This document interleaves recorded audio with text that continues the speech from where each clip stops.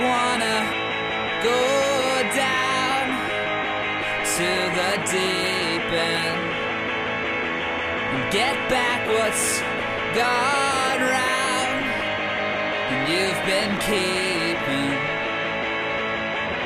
down the aisles between the rows. Ooh, yeah, I wanna go down. And we're back. Once again. Movie Mayhem Podcast, your boys, Matt. Brian. And Brian, I've been wanting to do this movie for a long time. Yeah, I know we've floated it around in a couple of different times, and this is a time, because we're getting closer to our world-famous, world-renowned directors tournament. Correct. And I gave out 3 other movies to you of directors that I know we haven't seen. Oh. Yeah. Damn, I had a chance to You had do a some chance research. because you're like, can we push it back a little bit? I have to check out these people's things. I'm like, okay, well, what was it? It was The Farewell, Nomadland, and I forgot what the other one was. Oh, I think Hustlers. And you're like, Oh, I would have watched Hustlers. yeah, we all would have watched Hustlers. Hell yeah. But I was like, Maybe I still will. yeah. So, and then this was the 4th movie, and it was like, I think maybe the fastest response I've ever had. Where it's like, even today, like coming into the recording, we were like, you're like, oh, you know, I'll be, what time? Like, oh yeah, 10:30. Like we usually do, like early in the morning sometimes. Yeah. And then you're like, oh, is that going to be enough time? I'm like, 2:38. Like, not knowing you meant, are we going to watch it together? Yeah. I was like, oh, so we were a little off. Yeah. But when I sent you this text, you were right on it. Because I've been wanting to do Inception for so long. That's right, because we're doing Inception. Oh yeah. We're doing it. Well, I could, you know, eventually. They'll know the title of the podcast before. I mean, every episode we delay so much before we tell them what the movie is, but they already know because they looked it up when they clicked on it. I'm gonna put in the bois sound right about now. Yeah. So that's was it 1:45? Okay. Yeah, each bois sounds just going further into the. It's us changing levels. Yeah. All right. So, yeah, that's something we'll talk about. Right. So, okay, Inception, right? Matt is fired up. It's like he crammed 4 different reviews into 1 minute. So in dental school or in any college or school situation, cramming's a thing, right? Yeah, I never did any studying, so that's where I am. Well, sometimes you're fucking lazy. You don't want to study all the time until the test is in an hour. In like 10 hours, and you got to learn the whole unit, or there's a test every other week, and you can only keep up with them by cramming. Right. So you just kind of jam all the information in your head, and your short-term memory, and for a second you're like awakened. Mm-hmm.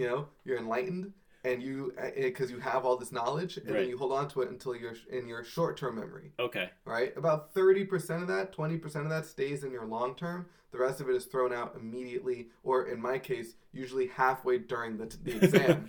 Question 5. Oh, fuck. Yeah, no, deadass. It's like, oh, I just read that. I don't have it anymore. But that's essentially what I've done with Inception, where I've ingested all of the information of the plot, the allegories, the characters, the metaphor, everything, the action, to do this podcast, and then I ate a big bowl of spaghetti last night and watched the movie when I came home from work. Taking it nice and easy. I don't know which one's going to happen. Then I think you're going to retain information a little better than me. You might notice about half an hour. You know what the thing is? Like, when I saw Inception twice in the movie theater, not on like my own personal accord. Mm-hmm. The first time I saw it, I went with Mikey, and as it came to Ellen Page introduction, the movie theater just like had a blackout. So like, okay, we can't, like, well, everyone gets free tickets. Nice. Come back later. So like, okay, so we went, I think like maybe middle of the week. And I'm like, okay, well, let's go see it again. And I think it crashed again. But like they got it back up and running. So like we were able to finish watching Inception. And now I've seen bits and pieces of it, but I never fully sat down to watch it until, last night. And as I was watching, I'm like, wow, I remember so much of this movie. I feel like I would too. Right. Yeah. Because there's sometimes it, like, sometimes with me, I don't know if any of our listeners have this. Like if you see something, like if you watch like a film on YouTube, if you watch like a review or anything like that, if you watch like a Chris Stuckman like look back or anything, and you start seeing like some scenes, you just start like piecing it together in your head. Like, right. No, I remember this definitely comes after that. I remember the twist right after this, and you start remembering the the feelings. Blanks, you right? fill in the blanks, yeah, which is probably being incepted. Yeah. So maybe we don't understand. Maybe we don't. No, but I think we do for now. Right. I think throughout the movie, throughout this recording, I'm gonna put another blah sound in. Yeah. Yeah, and so throughout this movie, I'm going to lose information, right? Much like when I crammed for exams, and you'll see. Maybe in the 20-minute mark, okay. I'll like lose a vital piece of this plot. It was just like Pepe Silvia all over the place. Yeah, and then by the end of it, I won't have any idea what Inception's about again. Right. And every time I lose a big chunk, you're gonna hit a blah sound. Right. Gonna keep my notes. Yeah. Okay, so this movie is Let's try to get into the plot as soon as possible before I start forgetting it. But essentially, it's a heist. It's a heist. It's a dream heist. It's a dream heist. Yes. They want to go inside this guy's dream to plant an idea in his head that makes him sell his company. Right. Right. And for their employer. Yeah. So Ken Watanabe plays Saito, and he wants to break up Cillian Murphy and Pete Postlewaite's energy company because it's becoming a monopoly. Or so he says. Right. For me, the first thing I'm thinking is, he wants that company. He wants that company. Like, he wants some of that money. Like, absolutely. Yeah. So, is it for virtue or is it for, value? For Cobb, it doesn't matter. Because what he offers him is a chance to go home and see his kids, which is something he hasn't been able to do. Right, exactly. Right. He offers them a solution to a problem that Leonardo DiCaprio playing Cobb. Dom Cobb. That he's been looking for a while. So because he's been doing these dream heist jobs to kind of inch his way back to where, like, he's been trying to incept people to get back home. So Saito is like the big fish that he was going after in the introduction to the movie. Right. Yeah. He failed at that, but Saito seemed to like the idea. He's like, ooh, two dreams. I like that. Maybe you could do that to somebody else for me, and then I'll just let you go home for free. Right. Right?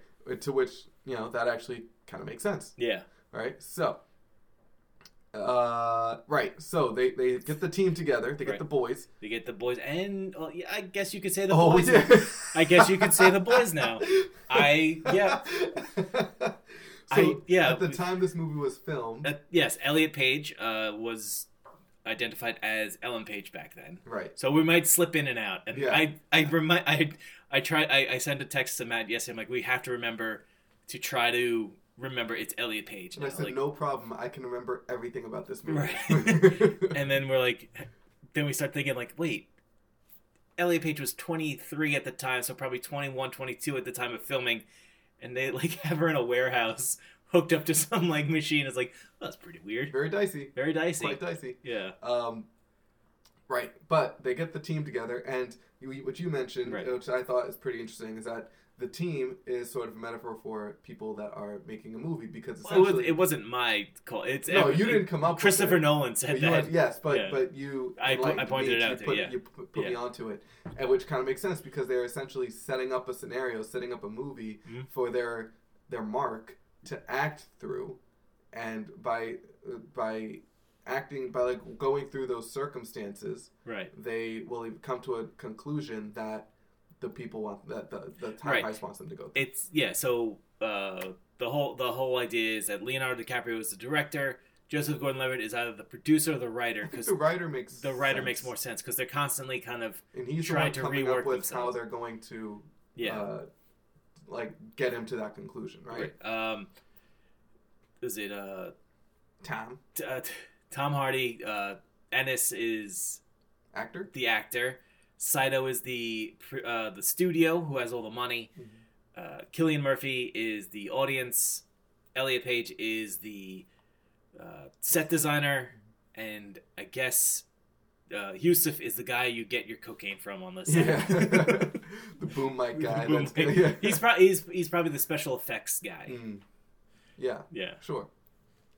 So, did you feel like there was, like there's always like strife between the director and the studio. Mm-hmm. Did you feel that was there in the team? Because I feel like they were pretty much on the same page. Well, they had a bit where it's like Saito wanted to go into the dream, and Tom Hardy's like, "No tourists are allowed on this trip," and he's like, "I'm coming anyway." Yeah, that's true. Kind of that interference. So it's kind of like that whole thing of like the studio needs to be in on this, even though like maybe the actor and the director and the writer are like, well, we have this grand plan, right. And the studio's like, well, it's my fucking money. Yeah. You will make the Justice League I want you to make, Zack Snyder.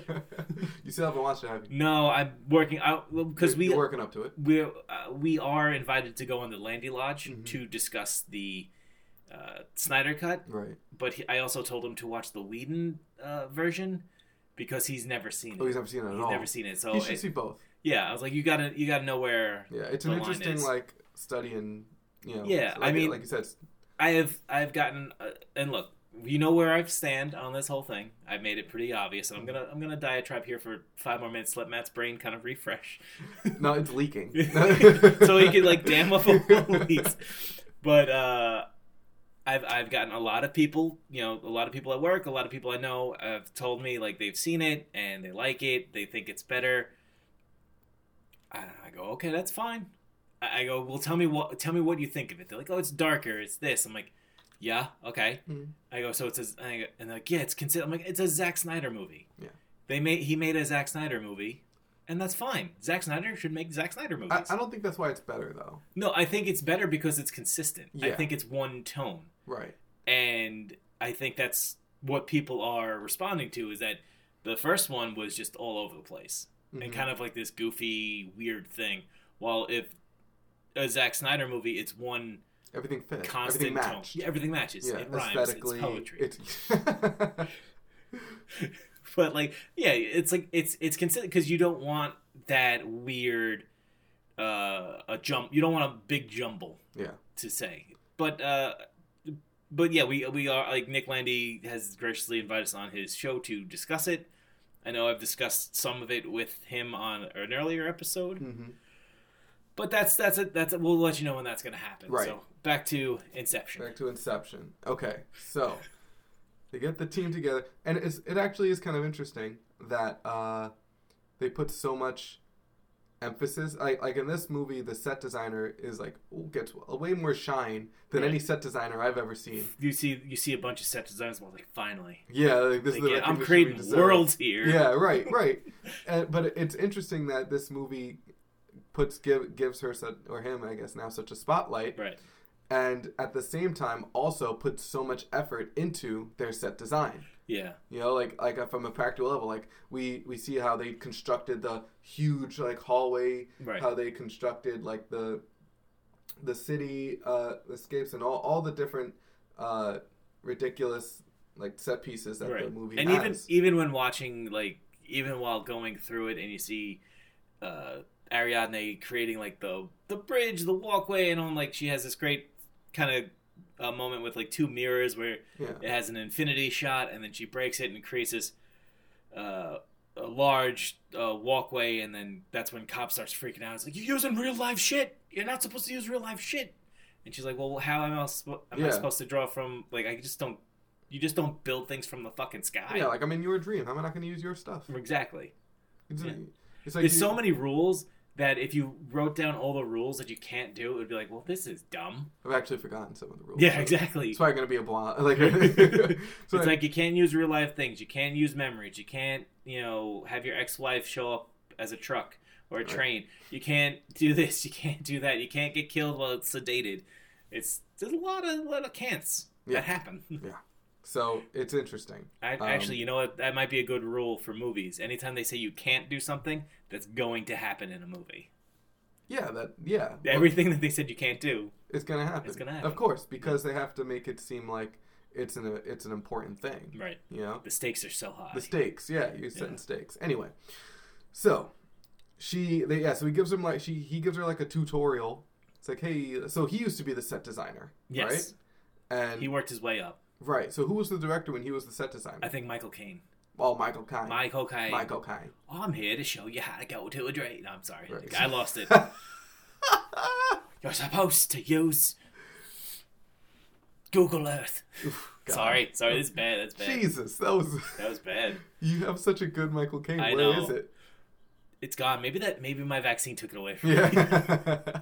I knew something was gonna. It's a nice little subtle flex there. Right. You, 3 shots in, baby. you can only flex one arm with that. All right, I can't. Yeah, but I can't even really flex the other arm either. So anyway, so okay. So he's the director. He needs his new set designer. I don't know why the director can't also be the set designer. I think because then it would be. Maybe it's too much mentally. Maybe. Yeah. I mean, the dude's already falling apart at the seams. Right. Yeah. So he grabs Ariadne to be the set designer, right? And he gives her the tutorial of his brain, Right. right? Which is like silly because it's like, could you choose a brain in worse condition to use Right. to show her the ropes? And it's like, hey, use these. This is how you do it. Right. Okay. So now we're gonna go into our own brains, Right. right? So you to do this so that we can Right. get this guy to do that thing. Exactly. Right? Okay, so that being said, they all get on the plane, right? They roofie Cillian Murphy, Right. right? And now, boom, we go into Yusuf, the chemist. opium dealer's Yeah. dream. Right? And in Yusuf, the opium dealer's dream, the plan is to... Kidnap Fisher Yes. and show that they also kidnapped his godfather, played by Tom Berenger, who has some of the worst line reads in all this movie. Yeah. Because it is most of the dialogue is exposition, but he's like, "Oh, can you remember a number or something with very significant things?" I mean, I know he's also Tom Berenger playing Tom Hardy playing Tom Berenger. Yeah. Kind of the face-off situation, but still, I mean. Read it right. Maybe it's really good. Maybe it is line reading. yeah. And he's reading it as somebody who's saying something very unnatural. But if you were with somebody that you have known your whole life, it's just saying like, "Oh, can you think of some important day or number?" But he's not. He's instead Tom Hardy. He is Tom Hardy. But as you looking at him, you're like, "What the fuck is this guy about? Like, come on, what are you doing?" So we're in Yusuf's dream. We're in Yusuf's dream. The purpose of this is to kidnap Cillian Murphy in this dream, right, and extract a number, right, for the safe, right. Right. To extract that number, they then have to put Cillian in another dream, Joseph Gordon-Levitt's dream, right, and in Joseph Gordon-Levitt's dream, they're like, okay, now that we're in this dream, you're going to give us the number, right, that's going to allow us to plant an idea in the first dream that you're then going to wake up from. Second dream is to turn him against his godfather. Oh, was that always the plan? Yes. Okay, so that the number comes back in the third level in Call of Duty land. But how did they know that Cillian's motivation for keeping the company was because he didn't like his dad? Well, no, he never. Okay, so the idea was to plant the idea of getting rid of the company. Right. So that was the final goal, was for him to break up the company. Right. If they didn't do that, he would hold on to all the stuff. Right. And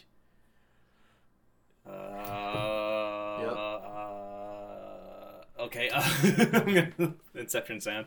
But so okay, where was it? Oh my god. So the reason their overall goal is to get him to break up the company. Right? So in order to the second dream, the second dream was to turn him against Tom Berenger. Right. Subconsciously. Right. So that's why they're like, "Oh, give us the number." So he's like, "What was the number that you said in this dream?" Right. And he's like, "Oh, this." It's like, "Okay, well, let's go to the." He's like, "You remember this number?" He's like 5-2. He's like, "Okay, it's on the 5th floor." So like that's why they have 2 hotel rooms where it's like 592 and then 481, and that was the numbers he used. So that's where Tom Berenger came. So he's like, "Oh, my suspicions are correct." So that but I think it was just blah. Right. brain. So my thing is, right, in order for them to turn him against Tom Berenger, they would have to know that he is already suspicious of Tom Berenger, or that, you know, Tom Berenger's. Wouldn't they have to know his motivation for keeping the company? No, I don't think. Oh, so they're trying to make this false suspicion on Right. Tom Berenger, and that would be like, you only want me to keep this company for yourself. Therefore, and that's I'm why not going to keep this company. That's why he says, like, the only thing I know is this company. Like, that's the only. Like, and I don't want you to be insulted by your dad's like bullshit will that says like you're a joke. Yeah. Yeah. But what if Tom Berenger didn't really have anything to do with Cillian Murphy's desire to keep the company? So he's like, oh, Tom Berenger, you suck. You're fired. Right. I'm still keeping the company. Oh, I should still make a ton of money. Like, Yeah. yeah. Like, why, how do they account for that? Yeah. I don't know. You know what I mean? Right. Like, because what's the point of, like, at the end of it, like, maybe he's like, you know what? I am going to be my old man, so I'm just going to fire everyone here. Yeah. And just build this company up my own, like, right. build this, just keep what I have and just build it up. Like, oh, you suck. You know, like, right. my dad's like Will and everything. Like, oh, you're awful. His goal is to have half the energy of the world. My goal is to have all of the energy. Right. I can't start from the... Right. Yeah. So, you know, so that means that in the when they go into Killian's dream, it only works because he reconciles with his dad, right? Yeah. Does that happen in Killian's dream? Yes, that's the end. Room, in the safe where Pete Postlewaite is like choking and like, oh, I didn't want you to. I'm not disappointed. I'm disappointed you tried. Right. I'm not disappointed that you wanted to be you. I'm disappointed you wanted to be me. But how did he come to that conclusion subconsciously? Oh, that was an act. Oh, that was also. I think that was also like. Also Tom Hardy. Oh, that's also maybe what he wanted to hear. Yeah, sure. Because I think they put all those things there. Right. So, now my question is, was his reconciliation with his dad like happenstance, like just like what he did because he got the chance to explore his subconscious, or was that their plan? That was their plan the whole time. But how could it have been their plan the whole time when their plan wasn't even to go into Killian's dream? You know what yeah. You know what I mean? Like I said, I understood this movie 20 minutes ago. 20 minutes ago, I got all the ins and outs, and now it's falling apart. And anyone who watches this could easily be like, dude, like it's not that so hard. Simple. It's not that hard. Explain the part that I had just forgotten. Okay. Now, okay. Yeah. To ease our brains for a couple minutes, let's talk about Christopher Nolan. Okay. Because I feel like this has been kind of a lead up to this movie. Okay. Because we've had Insomnia, Memento. Yeah. We've had Batman Begins. Yeah. We've had The Prestige. Yep. And we've had Dark Knight at this time. Like we've done all those reviews already. No. We've only done. Yeah. I'm talking about this is what he's done. Up to this point. Gotcha, as a director. Gotcha. That's his resume. Gotcha. So those are all pretty fucking good. Yeah. This is like kind of Warner Brothers going like, you want to make $150 million movie about what now? All right, Batman made $1 gazillion. Yeah. Go nuts. You make this, just make Batman next. Right, you're still doing Batman 3 though, right? Right. We're still on for Batman 3. Yeah, I right? think that's what it is. Yeah, it's fine. But then after this was obviously Dark Knight Rises, and then Inception, and then Dunkirk, and Dark Knight Rises. I'm sorry, Interstellar. Right. It was so boring that I forgot that I wanted them to do Inception again. So, comparatively, like this is like a major.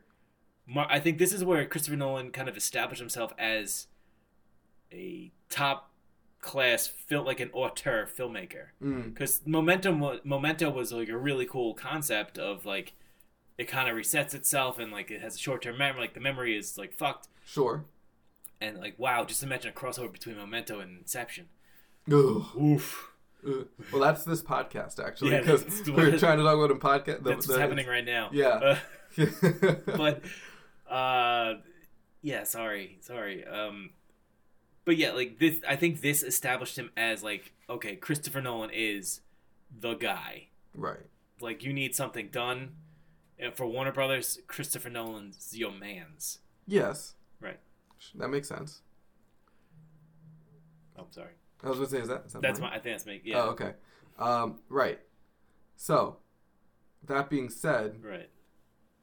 do you rank Christopher Nolan's top movies all, like, for you it's downhill after Inception? I mean, I haven't seen Dunkirk or Tenet yet. I didn't hear great things about Tenet. I heard Tenet is, like, needlessly complicated. Well, that's how this feels right now. And then, like, but the volume, also, like, the volume is very weird. And so I think it's very much like... Like on purpose? I think on purpose, yeah. Like, you know how, like, Tom Hardy spoke as Bane, where he's like, you had all this time to fix that, and you kind of... To make it sound legible? Like, still like that. Yeah. But, like, the whole movie was like that. Like, some people needed to watch it with subtitles to understand what was going on. Mm. Which, I mean, hey, when Tenet comes out on streaming, I'll definitely watch it. But I'm not going to go out and buy it on DVD right now. Yeah. And I'm not, and I've made it pretty clear of how I feel about Interstellar. Yes. And Dunkirk, I mean, is a war movie. So, and I heard it's very tense. Very tense. And I love tense. Is it more tense than 1914 that we saw? 1917. Yep. I don't know. 1917, though, I mean, hey, I like that movie a lot. Yeah. It's all in one shot. Yeah. Kind of. Very impressive. And I told you guys how they did the trick of who changed the main characters. Remember? So there's a point in this in 1970. Yeah, when the one kid. Yeah. So in a movie where they're changing the narrative of like who the main character is. So it starts off with the one kid who's looking for his brother, going to tell his brother's platoon that not to go into war. Right. As they're walking, one character will stop, and the supporting character will look like they take the lead. Right. And from then on, it's his story. Inception didn't do any of that. No. I didn't know why. I don't know why I brought that up. I just wanted to. You said that you were mentioning the camera trick. Yeah. I also like 1917, and I feel like we should talk about it. I'm surprised we didn't review it. Did we? No. I'm surprised because we saw it together. We did. We saw it with Nick. Was Nick with us? Nick was with us, yeah. Oh, wow. Yeah. It wasn't a Rocket Man situation. It was like, I think everybody was like on board seeing it. Oh, okay. Well, anyway, so yes. So, back to Inception. Back to Inception. So, was this where you would put... So, yeah, you would say from the movies that we've seen, that Inception and Back are the best ones. Yes. All right. I think his earlier stuff is better, because he's hungrier, I feel. Do you still put The Prestige above Inception? No. You put Inception above Prestige? Yes. Do you put The Dark Knight above Inception? Yes. I think for me, it goes Dark Knight, Inception, Prestige, sure. Memento. Because Prestige has very little rewatch value. Once you know the trick. Once you know the trick, you're like, okay. Sometimes you go look back and be like, oh, that's why they were doing this, because this was actually this brother and not that. But I feel like Inception is, if you go back and rewatch, you're like, oh, I didn't see that. Oh, I didn't constantly. There's always kind of like, it's like a shifting, and as you get older, like, oh shit, maybe, you know. And you forget the plot so easily. It's like you're watching it the first time. Right, and even if you watch it in 15 minutes, you're like, fuck, was that what I just watched? When did that happen? Fucking really? All right, I guess so. But yeah, it's also like, yeah, it did feel different to me now seeing it in 2021 when I'm 35 compared to 2010 when I was 20. I forgot how old. 20. 2005. 2010. I was 20. 11 years younger. Yeah. So 24. You're 35 now. Yeah. So yeah. Yeah, 24. Yeah. So in 10 years. 10 plus years, like it just feels different now. It feels like oh, okay, like I can understand like trying to, you know, the father thing. I can understand like, you know, the action part of it, and like, and I think when I was younger I was like, oh, this fucking action's weak. But then rewatching that fucking rotating room fight, I was like, wow, this action's pretty fucking good. Yeah, it's pretty good. Yeah, I actually think the action and the special effects, I think they're ahead of their time. Yeah. Because you look at it, just not only in like how they pulled it off, and it's funny because I say ahead of their time, but a lot of it was practical. Right. You know. I think I don't want to put words in your mouth, but I think it would stand the test of time. I think that makes sense. Yeah. But I also think that when Inception came out, it was pretty revolutionary. Yeah. Like I remember that trailer when they flipped the city and they're like, wah! So I think it was also ahead of its time. Look at that. Like, they're flipping cities in this one. Yeah, that's what I'm saying. And like now, I think we talked about before, like you have Tenet, and like, oh, they scaled up a building. Right. Like, that's supposed to be They as press impressive rewind on the editing machine. Yeah, exactly. Like, that's supposed to be more impressive Right. than, the hallway fight or, the van and all that. Like, avalanche. Like, I mean, it is unfair to Tenet that we haven't seen it. we were only making our assumptions off the trailer. off the trailer or anything like that. But Sure. I think it is. I think it would be interesting to see it. I just don't want to spend money on it. Mm-hmm. Sorry, Christopher Nolan. Oh yeah, he's really suffering now. I know he was upset about like the streaming stuff. So, you know what's funny? I like going all the way back to the whole like film crew aspect of it. So the company that was trying to, because there's that anonymous company that is just like the bad guys for bad guys' sake in the real world. In like the beginning. Yeah, that tried to grab Leonardo DiCaprio in Mombasa. Right. Is that like another studio trying to grab him? Like it's like Saito's Warner Brothers, and it's like, oh, okay, I'm here, but shaky ground, and those guys are like, oh, we're Sony, we want you to make movies with the Sony like laptops in there. Is that why they wanted him though? I think they just wanted to kill him. Yeah, exactly. Yeah. So maybe he like made a movie before that lost a lot of money for Sony. Maybe a job went wrong. Maybe it's like. Or maybe he must have screwed them over. He must have like taken information from them, right? Something, yeah. Probably a job gone right. So it's like you were supposed to make Spider-Man, not Batman. Yeah, exactly. Right. So maybe he like took a bunch of money from that studio. And I don't know. And didn't make a movie. No. Who knows? Yeah. But anyway.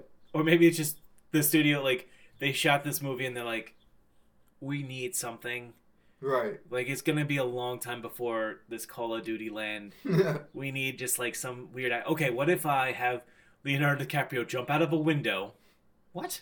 Yeah. And then have him run through the streets of the, of Mombasa, and they get yelled at by a guy, and then try to squeak through a tight alleyway. Is that cool?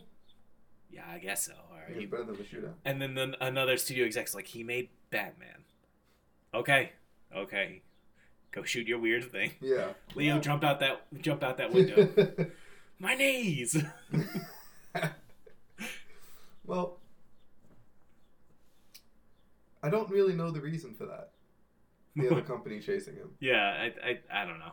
It's like pointless. You didn't need it, right? You could cut it out of the movie, and you would not even care. Was there just for like to spread time between them escaping Saito and Saito catching them? No, because Saito picks him up in Mombasa. Because he's like, so he's already working for Saito. He's like, I protect my investments. And it's like, yeah. Like, okay, Ken Watanabe, we get you. We're there. We're with you. Interesting. Yeah. So, anywho, do you want to talk about performances? Do you want to talk about? Well, I was still going. Going strong. On the plot. Okay. Because I got it. You finally got it? Yeah. So they start off.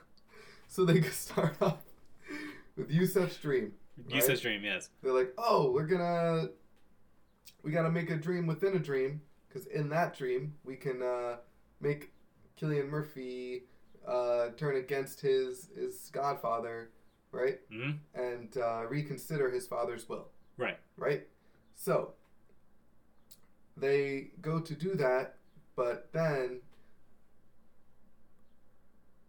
why do they go into Cillian's dream after? They go. It's a bois. They go into Cillian's dream after to spark the reconciliation process with his dad. Right. But it's technically not his. They tell him it's not his dream. It's Tom Berenger. Tom Berenger. Because the projection of Tom Berenger in Joseph Gordon-Levitt's dream is Cillian Murphy's subconscious. Right. So he's going into his own subconscious. Right. Yes. So, and he thinks that. So why does he think Because he wants his dad to reconcile. He wants, because that's like they always have that photo of him with the little paper fan. Yeah. And he's like, that's what I want him to say. Right. Because it's his subconscious. So he goes into Tom Berenger's subconscious to get that with his dad. Yes. Right. They want him to do that? Yes. Okay. So. Okay. I thought I had it, but then here we are again. All right. So my thing is, for Inception, what do they have to be like a dream within a dream within a dream for Inception to be possible, or could they not have just kidnapped him? I think the further they go, the easier Inception is to do, because if you do it at the first level, it's so like surface. It's like light sleep. Right. It's like you're not gonna have a strong dream in light sleep. Okay. And then the second level is like, I guess, REM sleep. I don't know. I don't have these things when I go to sleep. I just all like I'm up until 4 o'clock in the morning. I just don't remember any of my dreams. Right. Exactly. And that's the thing. I think they said because you don't. You have the feeling of remembering it, but you can't remember where a dream starts or where a dream ends. Yeah. So okay. So check this. Okay. In that case, couldn't they just have kidnapped Fisher, kidnapped fucking Cillian Murphy, right? Then go into. Cillian? I think it's Cillian. I think it's Cillian. Yeah. And then not bother with the whole let me convince you that this, that, and that's happening, right? And instead just go into someone else's dream and take him along with them, right? Force feed him a pill, right? Then in that dream, be like, give me the fucking numbers to your safe, pal, right? And, or you could do it 3 dreams and kidnap him again, roofie him again, go into a 3rd dream. Yeah. Then just be like, give me the goddamn give me the codes. The codes. Right. And or when you're doing Inception, does it not actually work like a safe? I think the safe is just like set dressing. Like it's a metaphor. It's a metaphor. It's like it's just I don't know. And then when they get all the way into the 3rd dream, then they're like, okay, glad you're here. This is all Tom Berenger trying to get at you. So now he's working for them. Yeah. I guess that's kind of what they did, but they made it really convoluted. They did. And then on top of it would be convoluted enough if the entire time a projection of Cobb's own subconscious, his dead wife, wasn't fucking chasing them. Right. Yeah. Okay. I think we should. We're about 37 minutes in. We should talk a little bit about performances. Kind of give us a break on the plot. Okay. I mean, yeah, Inception is a wild movie if you haven't figured it out by now. I feel like I was starting to get it, but sure. You're right. This is going to be for a big wrap up at the end. Wrap up. Okay. All right. So, as far as performances, do you think at this point that Leo is such an iconic actor that it hurts his roles because I don't see Dominic Cobb anywhere. I just see Leo. You just see Leo. Do you see Leo from The Departed? It's like, this is my job. I got to do. I'm not a cop. I'm not a cop. We're just here in your dreams trying to project your dad. No, I think at this point, this is like the start of Leo's kind of like rise to like, fuck, he's good. Like, I mean, like, yeah, he's had some hits after, but it's like, you start cementing it's like, okay, well, The Departed wasn't a fluke. Like, this is like real. Like, he's an adult actor. He's not an adult actor, but you know what I mean. he's shaking off that Titanic thing. That he's like serious now. Like, this is Leo serious, which is then juxtaposed to Leo in Once Upon a Time in Hollywood, where he's just funny. Yeah, where he's just kind of like goofing off. But this, like, you could see he goes into like, after Inception, he goes to Django Unchained, and then The Revenant, and then and so on and so forth. Right. I still see him. I see him as Dominic Cobb in this movie. I don't see him as Leonardo DiCaprio playing Dominic Cobb. Yeah. So okay,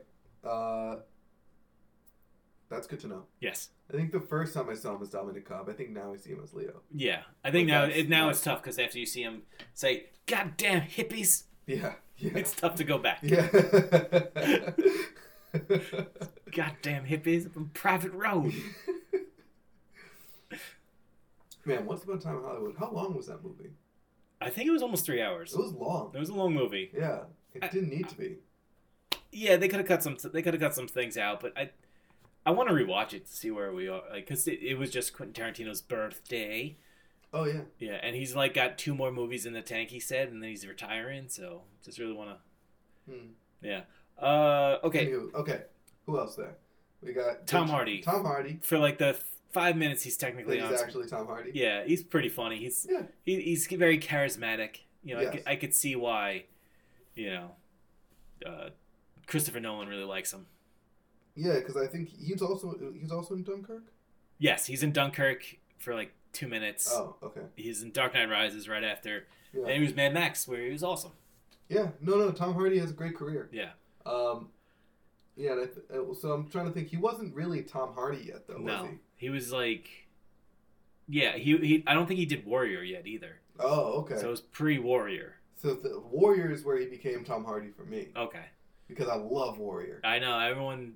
You talked about how much like Warrior's pretty fucking awesome. Warrior's an awesome movie. We haven't done it yet. We have not done it. It was. I think I put it in one of the wheels. One of the wheels, right? Yeah. Yeah, it's not gonna happen. But but Tom Hardy was not too much of him. Right. You know, but what you get is what you get. Yeah, he's entertaining while he's there. Yes. It's not enough for you to like forget he's in this movie. Right. You know? He has a great trailer line where it's like you got to be able to dream a little bigger, darling, and he shoots a grenade launcher, and it's like, oh, cool, Tom Hardy. Yeah. Exactly. Let's see, Joseph Gordon-Levitt. JGL. He's there too. Yeah. I think he is kind of like his role is kind of like a subjugated role. Yeah. You know? I think as a exposition dumping sourpuss, he's good at it. Yeah. You know, it's like we gotta get him the kick. What's the kick, boys? We're not gonna like. Okay. It's like there's a lot of shit going on. Yeah. I like that he did his own stunts for the hallway fight. Yeah, that's pretty cool. Yeah. I do like. I think when given the opportunity to kind of be a badass, he does take the opportunity. Mm-hmm. But do you see him as like 500 Days of Summer guy, or do you see like? I still see him as like not 500 Days of Summer, but like I still see him as like a dreamy, maybe comedy guy. Okay. Yeah. Like, all right. I think Dark Knight Rises. Like Don John or whatever he was, or he's when he's like the porn addict. The porn addict, yeah. I Or- like to watch or- the porns. Or in My girlfriend Scarlett Johansson, and yet I still watch the porns. yeah, right. What? Yeah, it's tough. That's unrealistic. I mean, that's what addiction is, right? Yeah, it's true. Yeah. It's not supposed to make sense like that. But yeah, I think I don't know, because I guess he's just in more comedies. Like what are his other serious movies? 50-50 even. It was like a comedy. Yeah. Still a comedy. Still a comedy. Dark, but still a comedy. Dark Knight Rises didn't do anything for him in my opinion. Because he never really had any like standout moments in it. Right. Like, oh, so you want me to go into the tunnel? Right. Okay, I'll to free cops. Okay. Sure. Yeah. Sure. My name's Robin. Sure, I guess so. Yeah. Oh, Batman, you need me to drop this lighter right here to make this. You want me to be Batman now? I've had no training whatsoever. Right. Yeah. Let's see. Yeah, I don't really know. JGL. I know he's done like TV and shit like that. Mm-hmm. So. What do you think about Elliot Page? I think in this movie, as the audience's window into the movie, because she's the new person on the team, and everyone's just shouting like everything is a dream and this and that. I think what her job is pretty good, and I think her character is pretty fleshed out because she kind of knows like she's not there to. She's kind of there to support Cobb, but like basically watch him and make sure that he doesn't fuck everything up. Yeah, but that's the role that she sort of takes on herself. Yeah. But no one tells her to do it. Right, exactly. Yeah, so she like in her own age, and she's like, the only way this is going to work is someone watches you. Right. Yeah. Which is, I like that, the character has that kind of agency. Yeah. And it's not just like along for the ride. Yeah, it's like, oh, I've now been captured by the subconscious police. Right, yeah.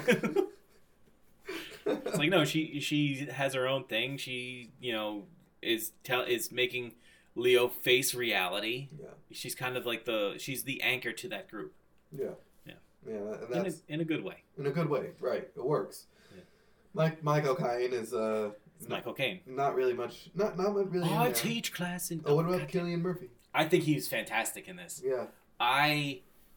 To go from Scarecrow to that. I think he is tremendous as an actor. Yeah. I think he doesn't get enough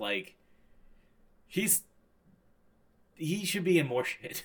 Well, it's because he's very skinny. He is very skinny. He was going to be Batman, but he was very skinny. He's too skinny. Skinny bitch. He's also way too intense. Yeah. He's got a very I just ate 40 lemons face. Have you seen Peaky Blinders or whatever he's in? No, I have not seen Peaky Blinders. I haven't either, but apparently his haircut is very influential. Isn't that like the alt-right haircut? Is it? I don't know. Isn't it like the short on the side, flippity-floppities? I don't know if it's flippity-floppity. But, I know I think, was it Boardwalk Empire that started that shit?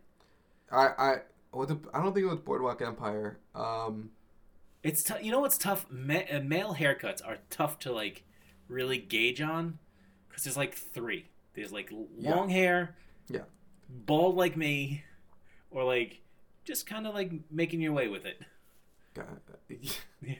I forget. I'm trying to think of like there was a specific movie that brought back. Oh, was it Brad Pitt and Fury that brought back the disconnected undercut? Yeah. Yeah, I think that's what he has. Oh, okay. Yeah, but instead of like the slick back, gotcha. He's got the part, short sides and the it's a little weird. Not the biggest fan. He's got a controlled mushroom haircut. Yeah. Yeah. Like it looks better when it's a little messy, I think. Okay, yeah. But that's not usually. Yeah, guys' hair is very weird.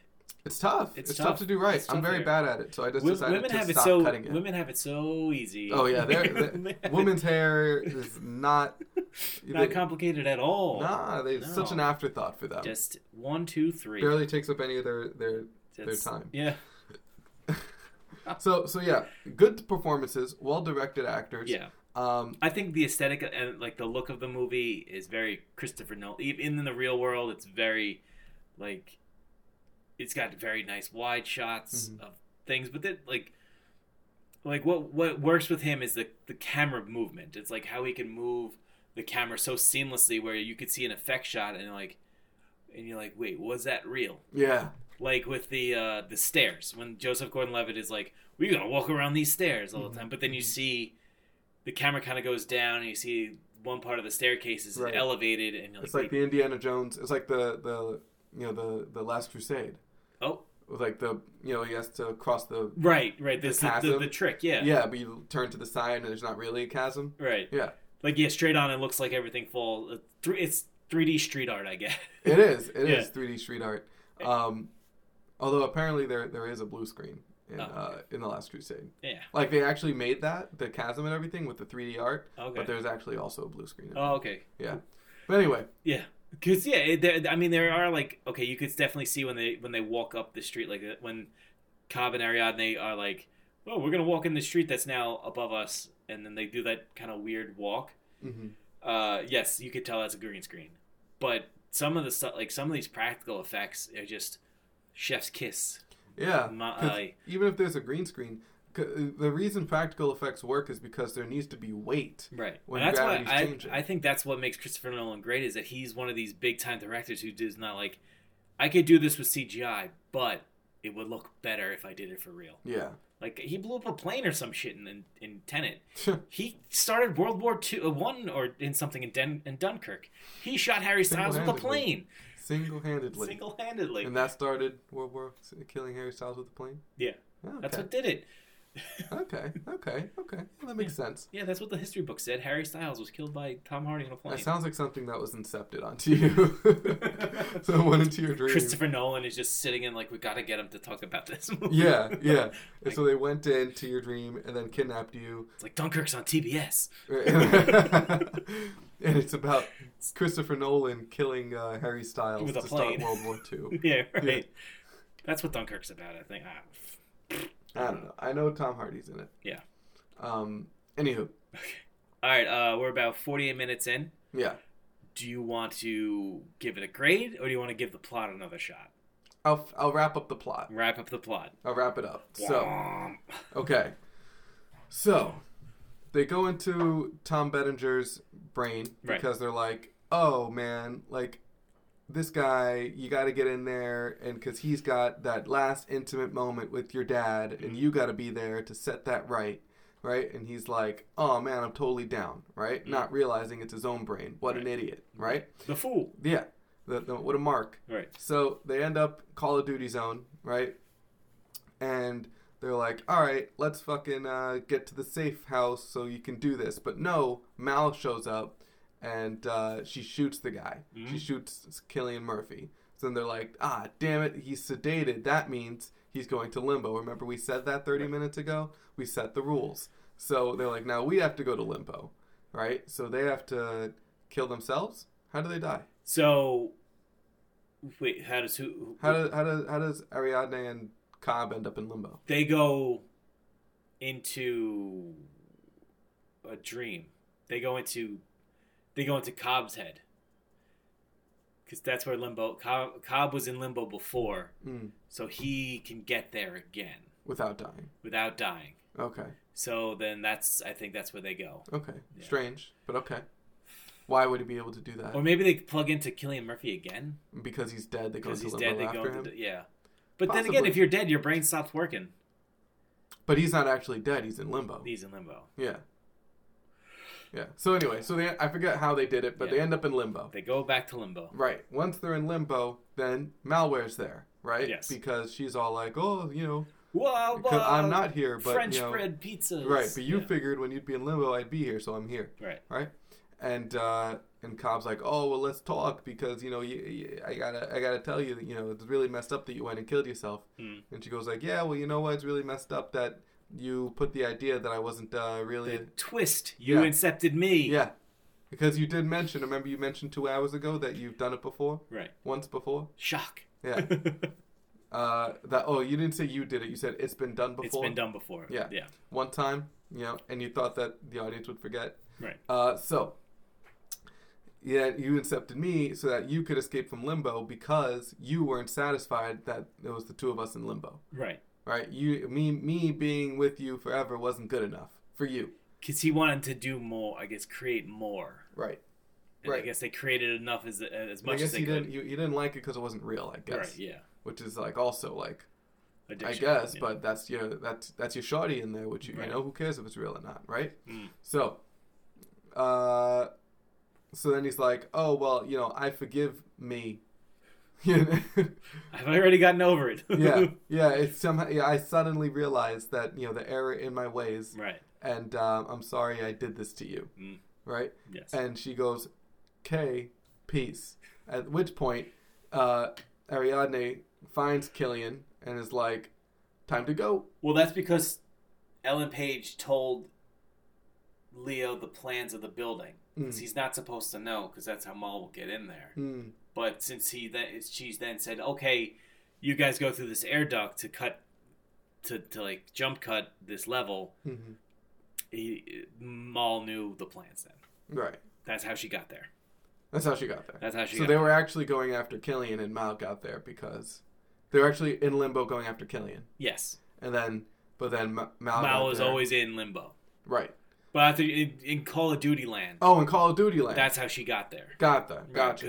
Because Cobb knew the layout of the place, so she could then sneak in and out. Understood. Okay, understood. So, now in Limbo, they find Cillian again, and they're like, how'd they find Cillian in Limbo? He was on their porch. All right. Because she took him. All right. He's like, I'll know where he is because she took him. Because why did she take him? Because that's where the plot needs to go. Because whatever Cobb wants to do, Mal wants to do the opposite. Right.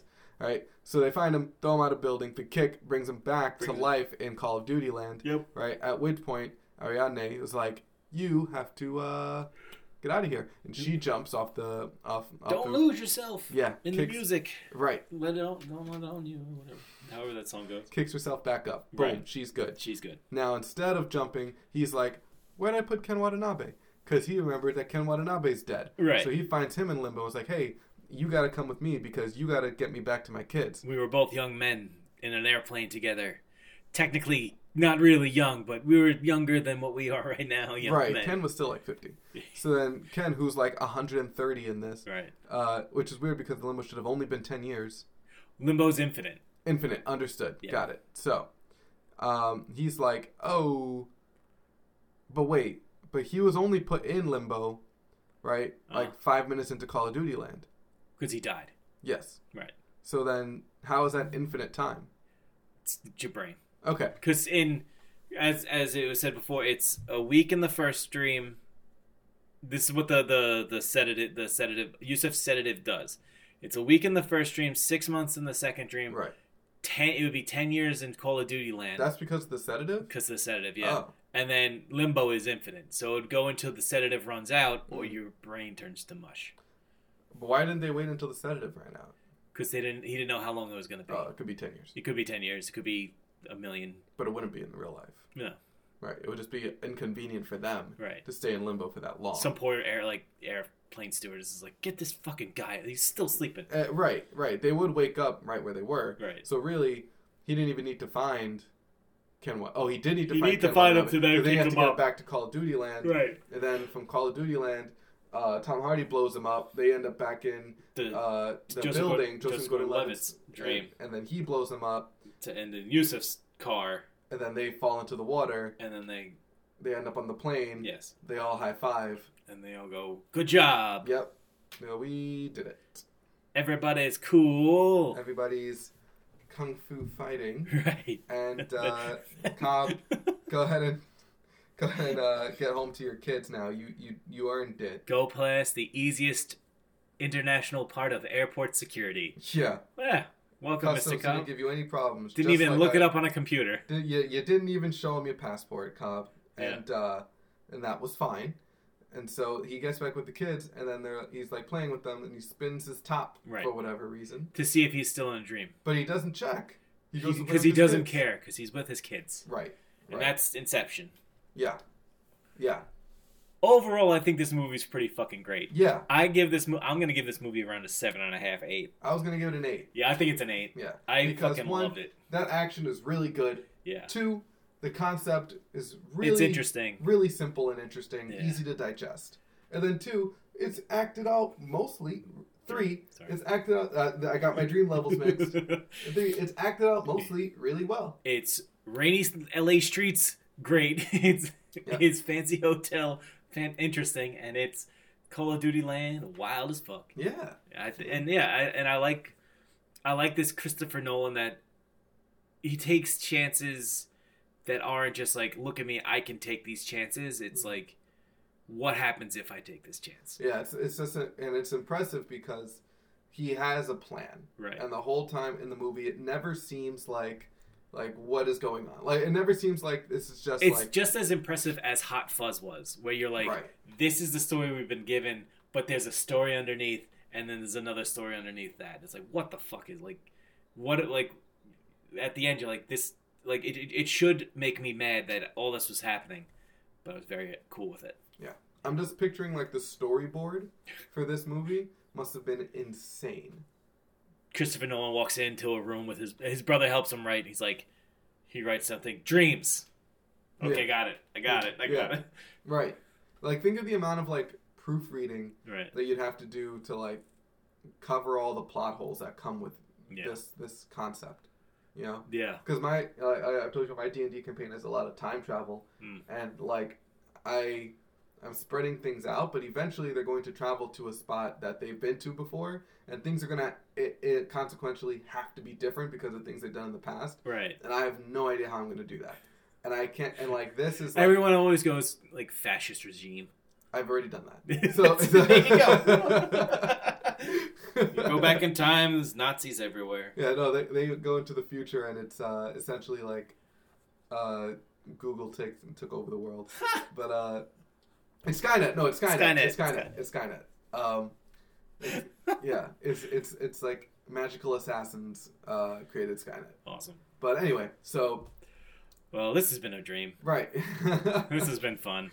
Yeah. I'm so glad we picked this instead of The Farewell or Nomadland. I don't know. Hustlers would have been a good one. Hustlers would have been, ooh, look at J-Lo. Yeah, that one I definitely have to watch alone. Yeah. But I hear she gives a great performance. But actually, it's pretty fun. It's a weird movie. Like, oh, you've seen it? I've seen it. Oh. I think Constance Wu is great in it. Is she in it? She is in it. Oh. But I do think that it's... Is Anne Hathaway in it? Or no. Not Nicki Minaj. Cardi B is in it. No way. Well, she was a stripper. Yeah. And, yeah. I think the whole thing is, like, you have to realize they're doing bad things against worse people. So it's like, who do you really care for? Okay. Yeah. Understood. Yeah. I think. But, I mean, it's a good movie. Who directed it? Oh, good lord. Why do I forget people's names? I just had to list up. Sorry. All right, I'll find out. Lorraine Scalfo. What else has Lorraine Scalfo directed? I think just Hustlers. One movie and she's on the bracket? I have to keep it fresh, man. Do you know how hard it is to make a bracket of 32 people? It really doesn't have to be 32 though. It could be a 16 bracket. What fun is that? Exactly. So there you go. What fun? Okay, let me see. Lorraine Scaffari. Scafari. Could be Scafaria. Scafaria. She also did Coherence. Let me see. I'm sorry, folks. She did The Meddler with Susan Sarandon and Rose Byrne. Did she? Okay. She also did Seeking a Friend for the End of the World with Steve Carell and Keira Knightley. I know that movie existed. Yeah. I didn't have any plans of seeing it. So that's why. Yeah, Hustlers. I mean, look. There's gonna be a major change coming to the directors tournament. Yeah. But until then, what was that, Matt?